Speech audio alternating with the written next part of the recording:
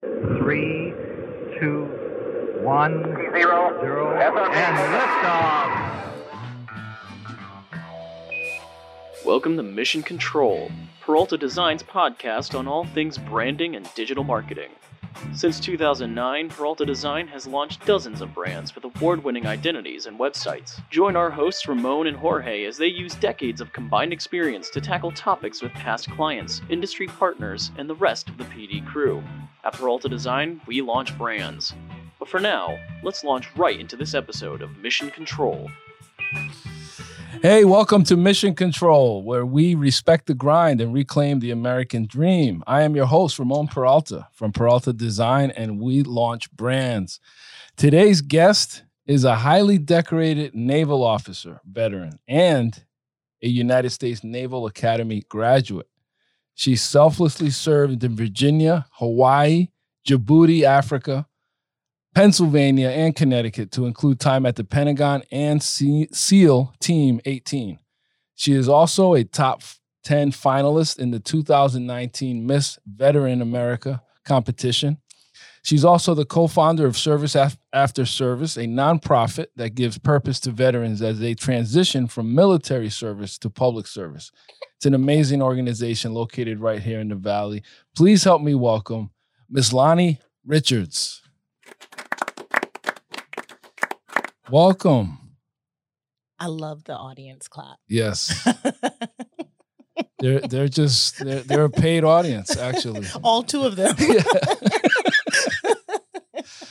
So welcome to the show. Thank you for having me. Thank you for bringing the special guest. Thank you for having her. Would you like to introduce her as well? I would. So her name is Winter Richards. She is tomorrow she'll be 5 months old. Happy birthday. Happy birthday, baby. So she goes with me everywhere, my little sidekick. Very cool. Very cool. So we know her backstory. It's only 5 months old, but what is yours? Tell us how you got here to where you are today. Wow. That's loaded. So, I guess I can start with, I'm from Tennessee. Little Tennessee girl, Chattanooga, Tennessee. I grew up in a restaurant. My family had a restaurant called Chef's Underground Cafe. My dad was the mastermind and chef at that restaurant. We had that restaurant for about 11 years. Wow. I hated working there. I hated it. What was your job there? What wasn't my job there? Right. My job was not to clean the toilets. So I could actually be thankful for that. But everything else, waited tables, washed dishes. I did try to make, my dad had one of his specialty salads was a chicken liver salad. And I did try to make it one day, and I wasn't sure if he would let me. He had to step out for a moment, and I said, "Dad, I could do this salad. I could make it just like yours." Because I had been practicing. I'd watched him do it enough times, and he was like, "Girl, if you don't move and get out of my way." And so I was kind of a chef. I thought. I was a hostess, Yes. Everything, cashier. At what age? Because you probably started young.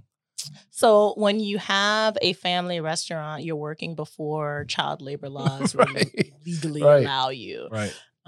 So this was I was probably in about sixth grade, sixth, seventh grade, because I have an older brother and sister too. Everybody was there. When I say, okay, she's fine, everybody. All right. Just some sound effects. It's an actual real cough. It's an actual real cough. She's drinking her milk? Yes, okay. I'm feeding her now. So she is, she likes it at a certain pace. Yeah. And she's already trying to hold it. Like, I see her little hand kind of, I got this. Yeah. So yeah, it was a family business. I'm the baby of the family. Mm-hmm. So my older brother and sister were there. My mom was there. We all did everything. So it wasn't like I'm the only worker Right. there. It's a team, So, family. Yeah, absolutely a team event there. So started off in the family business. I actually got my first job from there. First real job, like out in the world away from my parents. I was, one of the customers came in and asked if I wanted to work at a rock climbing wall that was under one of the popular bridges downtown, Walnut Street Bridge. And one of the legs of the bridge was made out of stone, and they made a climbing wall out of it. Sounds cool.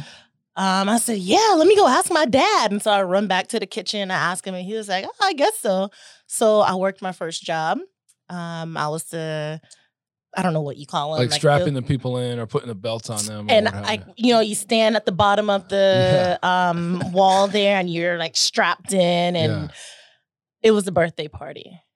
And it was kind of, it was a little scary for me because I'd never done this before. And the guy was like, oh, you got it. You're going to be just fine.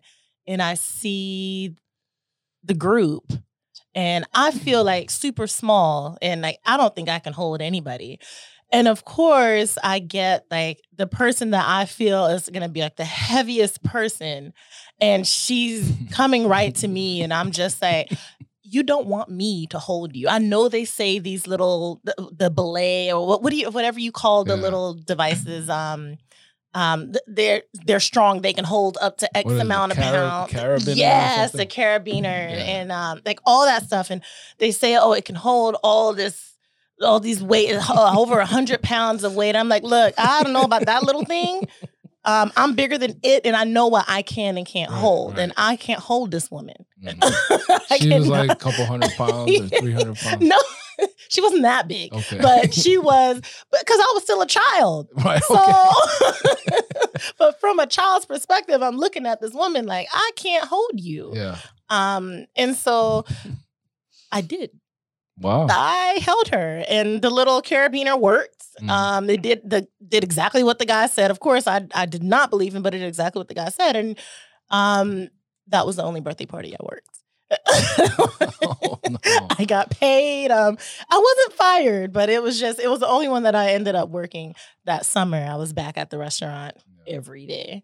But did you get like the entrepreneur spirit from your parents having that absolutely, business? Absolutely. Because even once we got to, so we had the restaurant for about 11 years. Yeah. It wasn't very profitable in the end. That's usually why restaurants close. And so we closed the restaurant, went on to some different ventures. And then my siblings went off to college, and I ultimately went off to the Naval Academy. And my parents had another restaurant that they opened up called Mrs. B's Reggae Cafe. And I never worked there, but, they always had like and that one was actually my mom's idea. Oh, okay. And it was named after my mom's mom, Frances Brown. Oh, wow. And so definitely the entrepreneurial spirit came from my parents. And then my military background, as surprising as it was to most, came from my dad, because he was not, we weren't a military family in the sense that we traveled around to different military bases, because we did not, but not when I was born. My brother and sister were born out in California. I have, two brothers, and they were all born out in California. Both my brothers and my sister. And so I was born in Atlanta, Georgia. And by the time I was born, my dad was out of the military. Okay. So what branch was he in? He was in the Navy. Oh, okay. The best service. And I say that because my husband's Air Force. Boo! Where's the hissing noises? Come on, sounds guy. You got the cheat sheet right here. We're a little limited. Then you have to actually say boo. You're the sound effect. No, but there's all this rivalry because I have friends that are in the Navy, and then the Marines guys say that the Navy just drives them and all this other stuff. And so that's it. It's and that the Air Force out of all of them is the easiest one, is it the Coast Guard's the easiest, the quote unquote easiest one? The Air Force, because we call them the Chair Force. Ah. So. But But thank you. Anyway, thank you for your service, regardless. Thank you. My military background was inspired by my father, and the fact that I was a broke high school student of a working class family. And I knew that there was no money for me to go to college. So, because you said you had older siblings that were already kind of using up that money. Yeah, they used up all my parents' money. Like there was nothing left for me. They were selfish. No, they weren't selfish. But my sister, for example, is a doctor, and as you can imagine, she still has school loans, student loans. So I would say none of my siblings really took a, I'm doing air quotes, easy path. Yeah, right. We're just joking. But so I knew by the time I was ready to go to college, I needed to figure something out. And were you drawn to like the GI Bill or anything like that, or one of those kind of? No. Not at all. I knew nothing of it. Yeah. I knew nothing of ROTC, what's the other one where you get some kind of tuition reimbursement? So you can do ROTC. Each branch has their ROTC, and then each branch also has their service academy that trains officers. And I also recruit for the Naval Academy. We'll talk about that later. Yes. So I was drawn to none of that. I wanted nothing to do with the military. I felt I was too cute for that. I was always the one in school with my little platform shoes on, and I'll tell you a story. I remember this day in high school. I was feeling myself. I had these 2-inch platforms on. They were black, and it was like wide toe and like a thick, like chunky heel, like block heel, 2 inches. And I remember going down the steps, and and this is like not between classes, like during class. So I'm already feeling like, I'm special because I should have been in class. You're a rebel. And so I'm going down the steps, coming from the 3rd floor, going down to the basement, I think it was. And there was one of the lower classmen that was coming up the steps. I fall. And full on grab this kid's shoulder and like ride it down the steps. Oh my God. And I was so embarrassed. But, I was always like this fashionista in my own head. Yeah. There were certainly other fashionistas at school, but it wasn't really me. I thought I was. There was also the time I had these short braids and they called me Michael Jackson or a mystical. There was a time I had this. Kids can be so mean. So mean. I had this red pleather vest and it Watch was yourself. fine. And they called me Michael Jackson with that one. And like they got on me, but I promise I had a lot of friends. Yeah. Anyway, so, military really wasn't my thing. I wasn't thinking about it, but I ran track in middle and high school, and I was very good at it. And my coach got a letter from the Naval Academy saying that they were expressing interest in me. And I took the letter, and actually my coach wasn't even, his name was Coach Tyler. And we're very close. I actually called him Grandpa Tyler. We went to the same church. And so we were very close, and he knew I wanted nothing to do with the military. He wasn't going to give me the letter. Okay. But his wife was like, you better give that girl that letter. And, I got the letter. I put it down for a week. Idiot. And I finally picked it up. I looked at it, some of the deadlines I had missed. Oh, no. And then I called the coach, and I was like, hey, got this letter. I've missed some deadlines. What should I do? Should I just, leave it or Right. And she said no, go ahead and apply, I'll take care of the rest. Now back then, I swear I'm not old. Is that the second time I've said that? I swear I'm not old. Back then it was a paper application, so it was like a full-on book, the application, and it took so much, and it's still a lot today. Interviewing with your Congress people, going for medical exams by approved medical examiners, you but have this is because you're not going into the Navy, you're going into the Naval Academy. Yes. So it's like another, you have to be more vetted for that. Yes, absolutely. And then you have to take physical tests for it that your high school coach can do.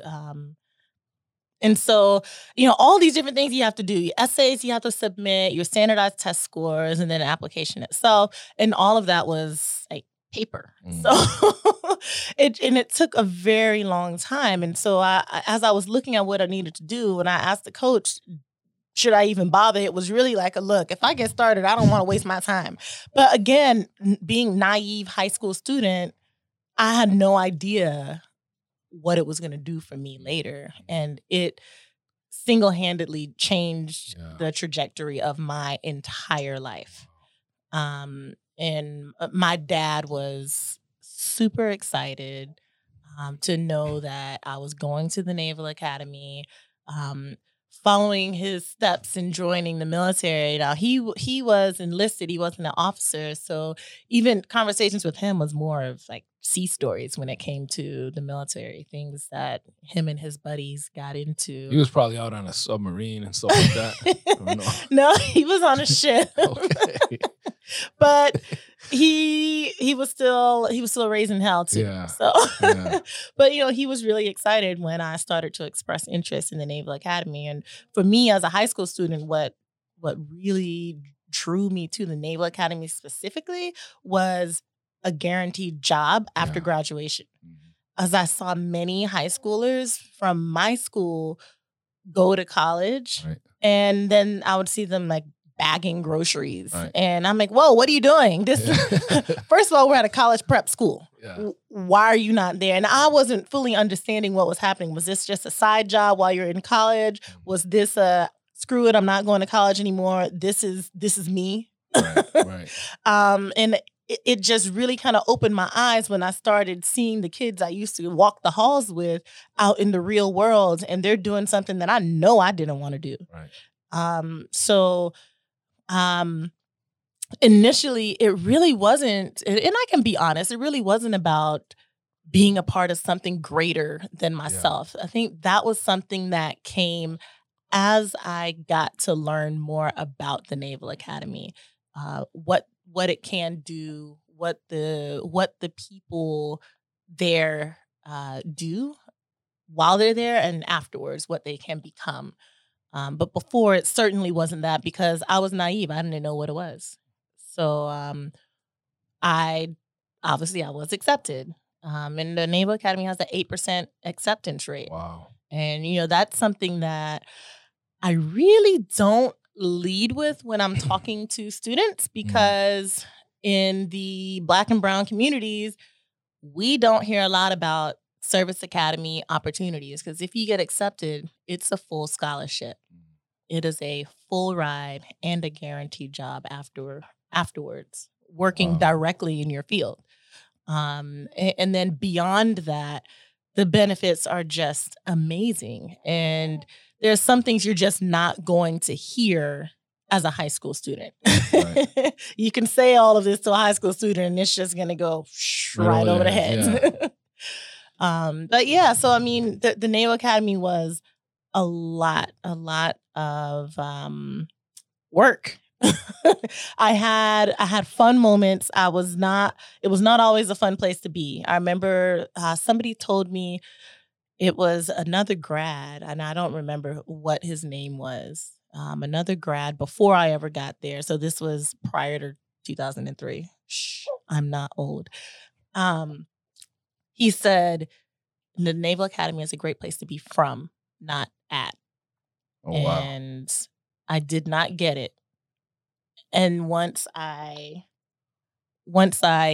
graduated. So was he telling you get out somehow, or like? No. So what he was saying is that it's gonna suck while you're there, because it does. It's a military school. You're gonna go through your the phase where they break you down and then build you back up, and you're gonna enjoy none of that. The G.I. Jane, Officer and a Gentleman. Yeah. Louis Gossett Jr. versus Richard Gere. I saw that movie. So it's gonna be hard while you're there. You probably won't like it, but once you get out, it is going to be amazing. I saw the SEALs on here. Did you do BUDS training or did you not? Because that's always women been controversial. Still can't be they SEALs. Can't, really. So when I worked with SEAL Team 18, I was working with them more of in a support role. And I remember when I told my dad, "Hey, Dad, I'm stationed with the SEAL Team unit," and he was like, "Oh, can I tell people my baby's a SEAL now?" I'm like, "No, Dad, because we still can't be SEAls." And actually, you know what? There was a woman that recently. I think so. I thought I read something like that. Yeah, and she was the very first one. Yeah. So at the time that I was, has that all softened? I've heard, like. You've been in leader cast here with the chamber before, and we've had some speakers that were military guys that are now written books on leadership, and they and like the gist that I get was that like the old days, if you were doing some sort of training, you'd be high. Let's say you had to rappel across some canyon. If you fell, you fell, and now they'll put a net or something. In other words, like that, the whole intake process has gotten softer. Is there some truth to that, or did you feel? So you know what? I won't speak on the SEALs because I can't. I don't have firsthand experience there with their intake and training. But I can say every class at the Naval Academy thinks that the class behind them is softer. Right. And it really is unfair. Yeah. I can't sit here today and say it's really unfair, but I was certainly one of the ones that was like, "Oh, you guys are soft. We used to do it back in my day." Right, it's one thing. It's like that in the fraternity too. Because when I was going through plebe summer, the older you get, I think the harder you pledge. Though the hard, you know what I mean. Your memories become. Yes, I mean, my dad walked to school in the snow in Jamaica. So, oh no, right. So he definitely took that one to the head too. Yeah. But so I always said that. When we were going through plebe summer, that's like the summer before your freshman year. Yeah. It's like your basic training. Mm-hmm. And we would get dropped in the middle of the halls. We have to do push-ups, all these different exercises, rifle PT, all these different things. And then the following summer, they had AC installed in the halls. And so, of course, now that means every class after that is soft because you got AC for your summer. So everyone says we had the last real plebe summer. Right. And so that's like a thing that Naval Academy grads say. Like, no, my class had the last real plebe summer. So I want to get down to what happened to you. Did you have an epiphany or a God moment or something during your time at the Navy that made you want to start this organization? Because a lot of people, they just don't think of giving back when they come out. They feel like, okay, I've accomplished that. Now I'm just going to collect my retirement or whatever you guys call it, your pension or what have you. But you came out like with this vigor of doing something to help other veterans transition out. And what was the nucleus of that? So right now, there's a statistic, and I'm going to quiz you. Do you know how many veterans a day commit suicide? I think it's something like 21. Very close. 20. 22. 22. 22 a day. Wow. That's sad. The statistic. And so depression, anxiety, mental disorders, PTSD, all of these medical issues, I'll call them, are very prevalent with our military veterans. And it is not something that is not prevalent with civilians, because really and truly there are a lot of civilians that are suffering from the same things that don't even know it as well.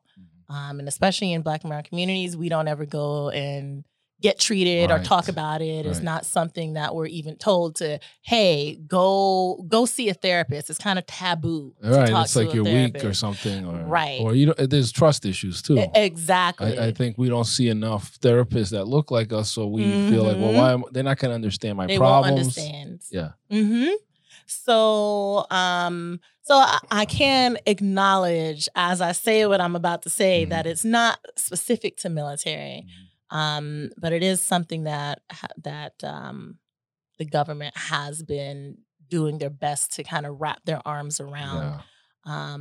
I was just speaking yesterday at an event, and I was mentioning how, when I came out of the Naval Academy, I went onto a ship. I was 21, 22, and I was on a multi-billion-dollar warship, right?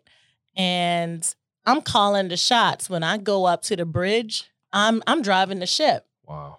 I'm calling the shots. I'm telling. So as the officer, I don't actually have my hands on the helm, but I'm calling the orders to the guy, right, who has his hands on the helm, who's driving the ship.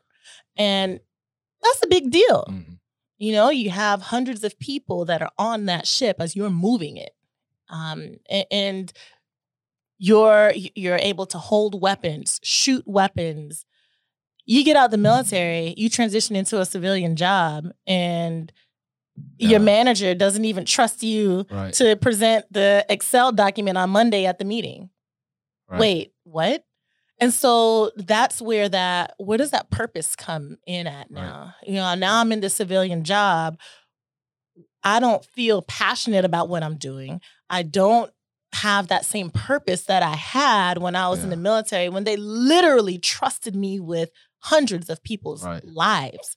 And now it's just like, you're back to your normal person. Yeah, right. Whatever. Right. And so a lot of veterans can get lost in that feeling. I will share one example. A friend of mine he's still in the Navy. He made a career out of it, and he was in BUD/S, SEALs, and I remember at one point he was looking for a job as a fireman, and so he came to my house.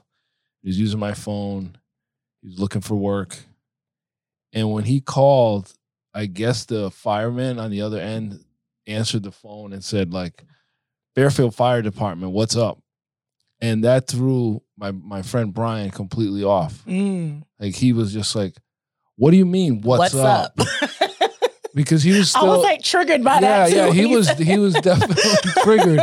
And he ended up, like, I don't know, slamming the phone and was just so outraged at the way he was being spoken to. Mm-hmm. But it's that I realized then that there's this big transition from a military life to civilian life. And I had to say, like, hey, like, that's how everybody kind of talks to each other out here. But he was expecting something more respectful, more structured, pecking order or chain of command. Yep. He was used to all those things. Yep. And he did end up becoming and retiring from being a firefighter. But I think he because that kind of role still had that rank and file that he was used to. And so I think you can see the difference. Obviously, it was like a very big contrast between military life and civilian life in that moment. Yeah.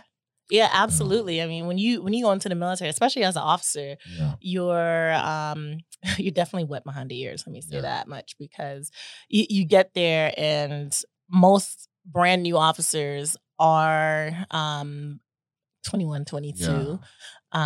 You will have some that are prior enlisted and will cross over from enlisted to being an officer, and so they're older, but the majority of new young officers are 21, 22. So you think about that, you have officers that are in charge, they outrank all of the enlisted.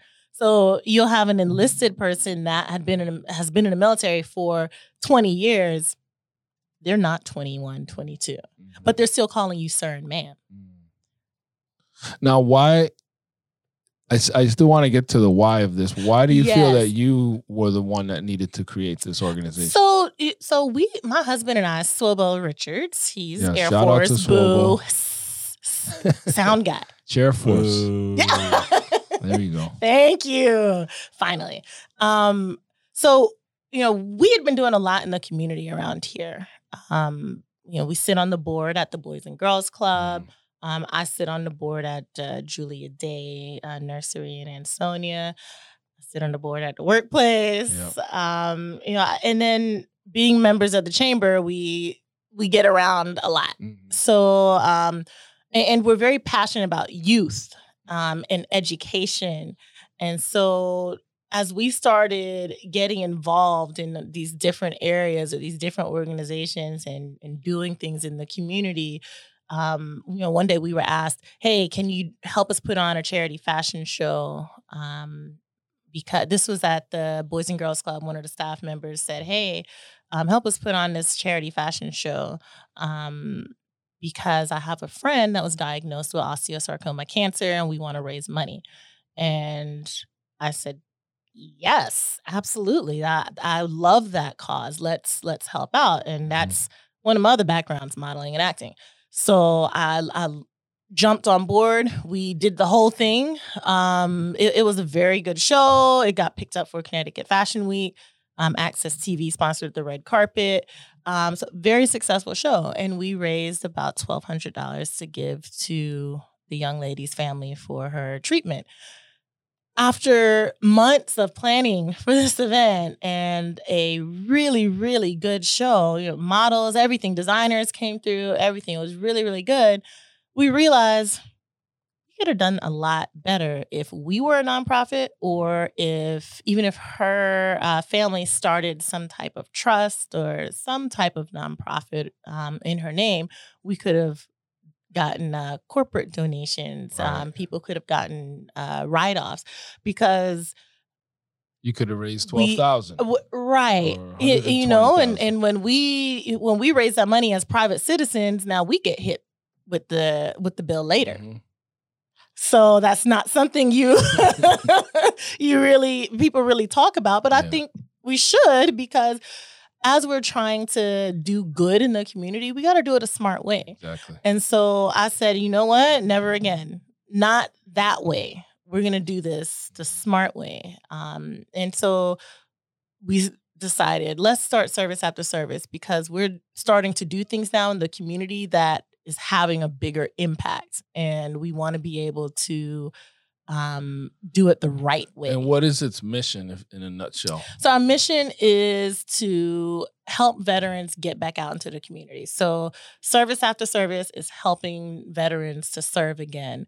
When you're active duty, you're serving, there's purpose, you're fulfilling your passions. And when you get out, we want to help you identify or remember what your passion is and then do more of it.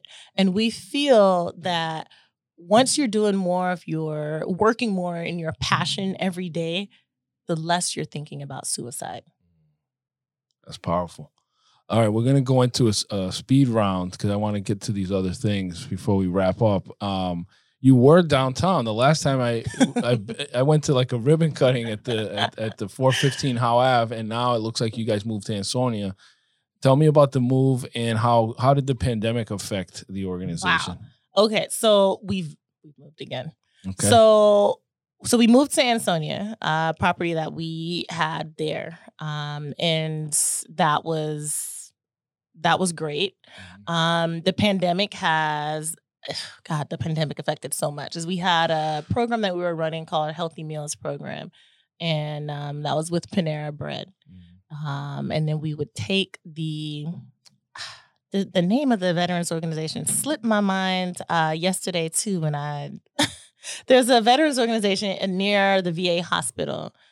We used to take the bread, the day-in donation from Panera, and we'll take it over to this veterans house near the VA hospital. And, they told us, don't bring any more bread. Right. And so we had to tell Panera, we don't know if we can come get any bread because we have nowhere to bring it because we've been told don't bring it because of the pandemic. So that program kind of hit a hard stop. And then we had one of our other programs at the Boys and Girls Club. We started a track program there. The kids would get track shoes that they wouldn't have to pay for. That stopped too because everybody stopped. Everybody had to stay home, and so it was like a lockdown. Right. So needless to say, I have some track spikes at home now in the basement. But so our programming where we were actually out, boots on ground in the community, hit a hard stop. So we definitely were hit hard there. So now we're getting ready to ramp back up as like every other business. Yeah. But as we're ramping back up, our focus is going to be more on other veterans that want to continue running programs that they are passionate about. And that's where we want to direct the funds. Okay. So if there are veterans that are interested in pursuing their passion a smart way and sharing that with others, then certainly hit us up, and we are more than happy to discuss What's the how best we can way do that. for them to contact you? They can. I'm about to give my number out. I can't believe it. You know what? My email is lonnie.richards@serviceafterserviceinc.org. Okay. So don't forget the INC, or it'll go to somebody else. I don't know who that is. Okay. serviceafterserviceinc.org. Yes. Excellent. So that's the best way to reach her. Yes. And real quick, you guys are, always coming up with the next big thing. What's the latest on the Green Thumb app? So we started developing an app, and it actually came into existence because we travel a lot, and we didn't want our neighbors to hate us because our yard looked crazy. So we had to figure out, how do we get our grass cut? And so out of necessity, some of the best inventions are out of necessity. And so we developed an app called Green Thumb. And it's currently in testing phase, but we are not quite ready to launch just yet. We are going to, we just don't want to do some quick, shoddy launching job, because we're really passionate about the app and we're excited about the app. So we want to do it right. So we're going to get it fully tested and vetted, and then we will start marketing. So if it means launching in 2023, then that's what it means. But we just want to make sure that we're doing it right, because you got to have the right the funds behind it too. Yeah. So, and I believe everything has its time. Yes, me too. It'll happen. Me too.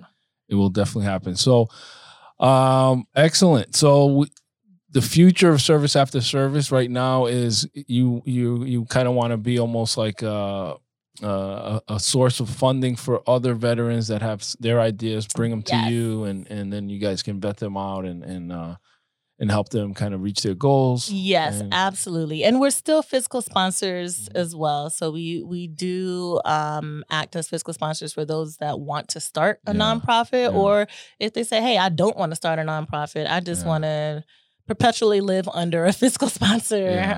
We're a fiscal sponsor as well. So excellent. Well, thank you. You're doing such amazing work, such important work. And we definitely, I'm not going to let you off the hook that easy. You got to let everybody know about Dancing with the Stars, because you busted my chops when I did that. What kind of dancing are you going to be doing? So we're doing some salsa. Okay. And you will have to tune in to see what song we are dancing to. Okay. Because we're working on the creative, so we're like, oh, okay, Lonnie's on here on the poster. So that should be fun. And what's the date for that? October 15th. Okay. So what's that, in 2 weeks? Couple weeks. And how are you feeling about your dance moves? Really good. So I am a dancer. Okay. Thank you very much, Ramon. Okay. I did ballet for 8 years. All right. So this will come natural. Yeah. So I'm having a lot of fun. Yeah, good. I'm having a lot of fun. It's really, really fun. Supports Adam's House. Yes. So vote for Ned and Lonnie. Ned is my professional dancer out of Fred Astaire Orange. So shout out to them. And we're actually dancing to it's the Afrobeats song. But that's all I'm gonna say. That's all I'm gonna say. You have to tune in to see what we do, or come out to the event, actually. Tickets are on sale. And vote. So tickets are, I think, $80 a ticket. And then the votes are $10 a vote. And voting is open now. So vote for Ned and Lonnie. Don't vote for anybody else. Vote for Ned and Lonnie. I'm supposed to do this, right? Yes. Go for it. And Adam's House is a great cause here in the Valley. Yes. They help kids going through trauma and loss. Yes. Things like that. So thank you. You're doing so much. You've done an amazing job with Winter the whole time. You're an amazing mom. Thank you. So thanks for making time to be with us here. Thank you. Thank you for having us. And I'm glad she was behaving herself. Best Behaved Baby Award. All right. Thank you. Thank you for being on our show. Thank you. All right. Hey, thanks everyone for listening to this episode of Mission Control. Until next time, this is Ramon Peralta with Peralta Design, and we launch brands.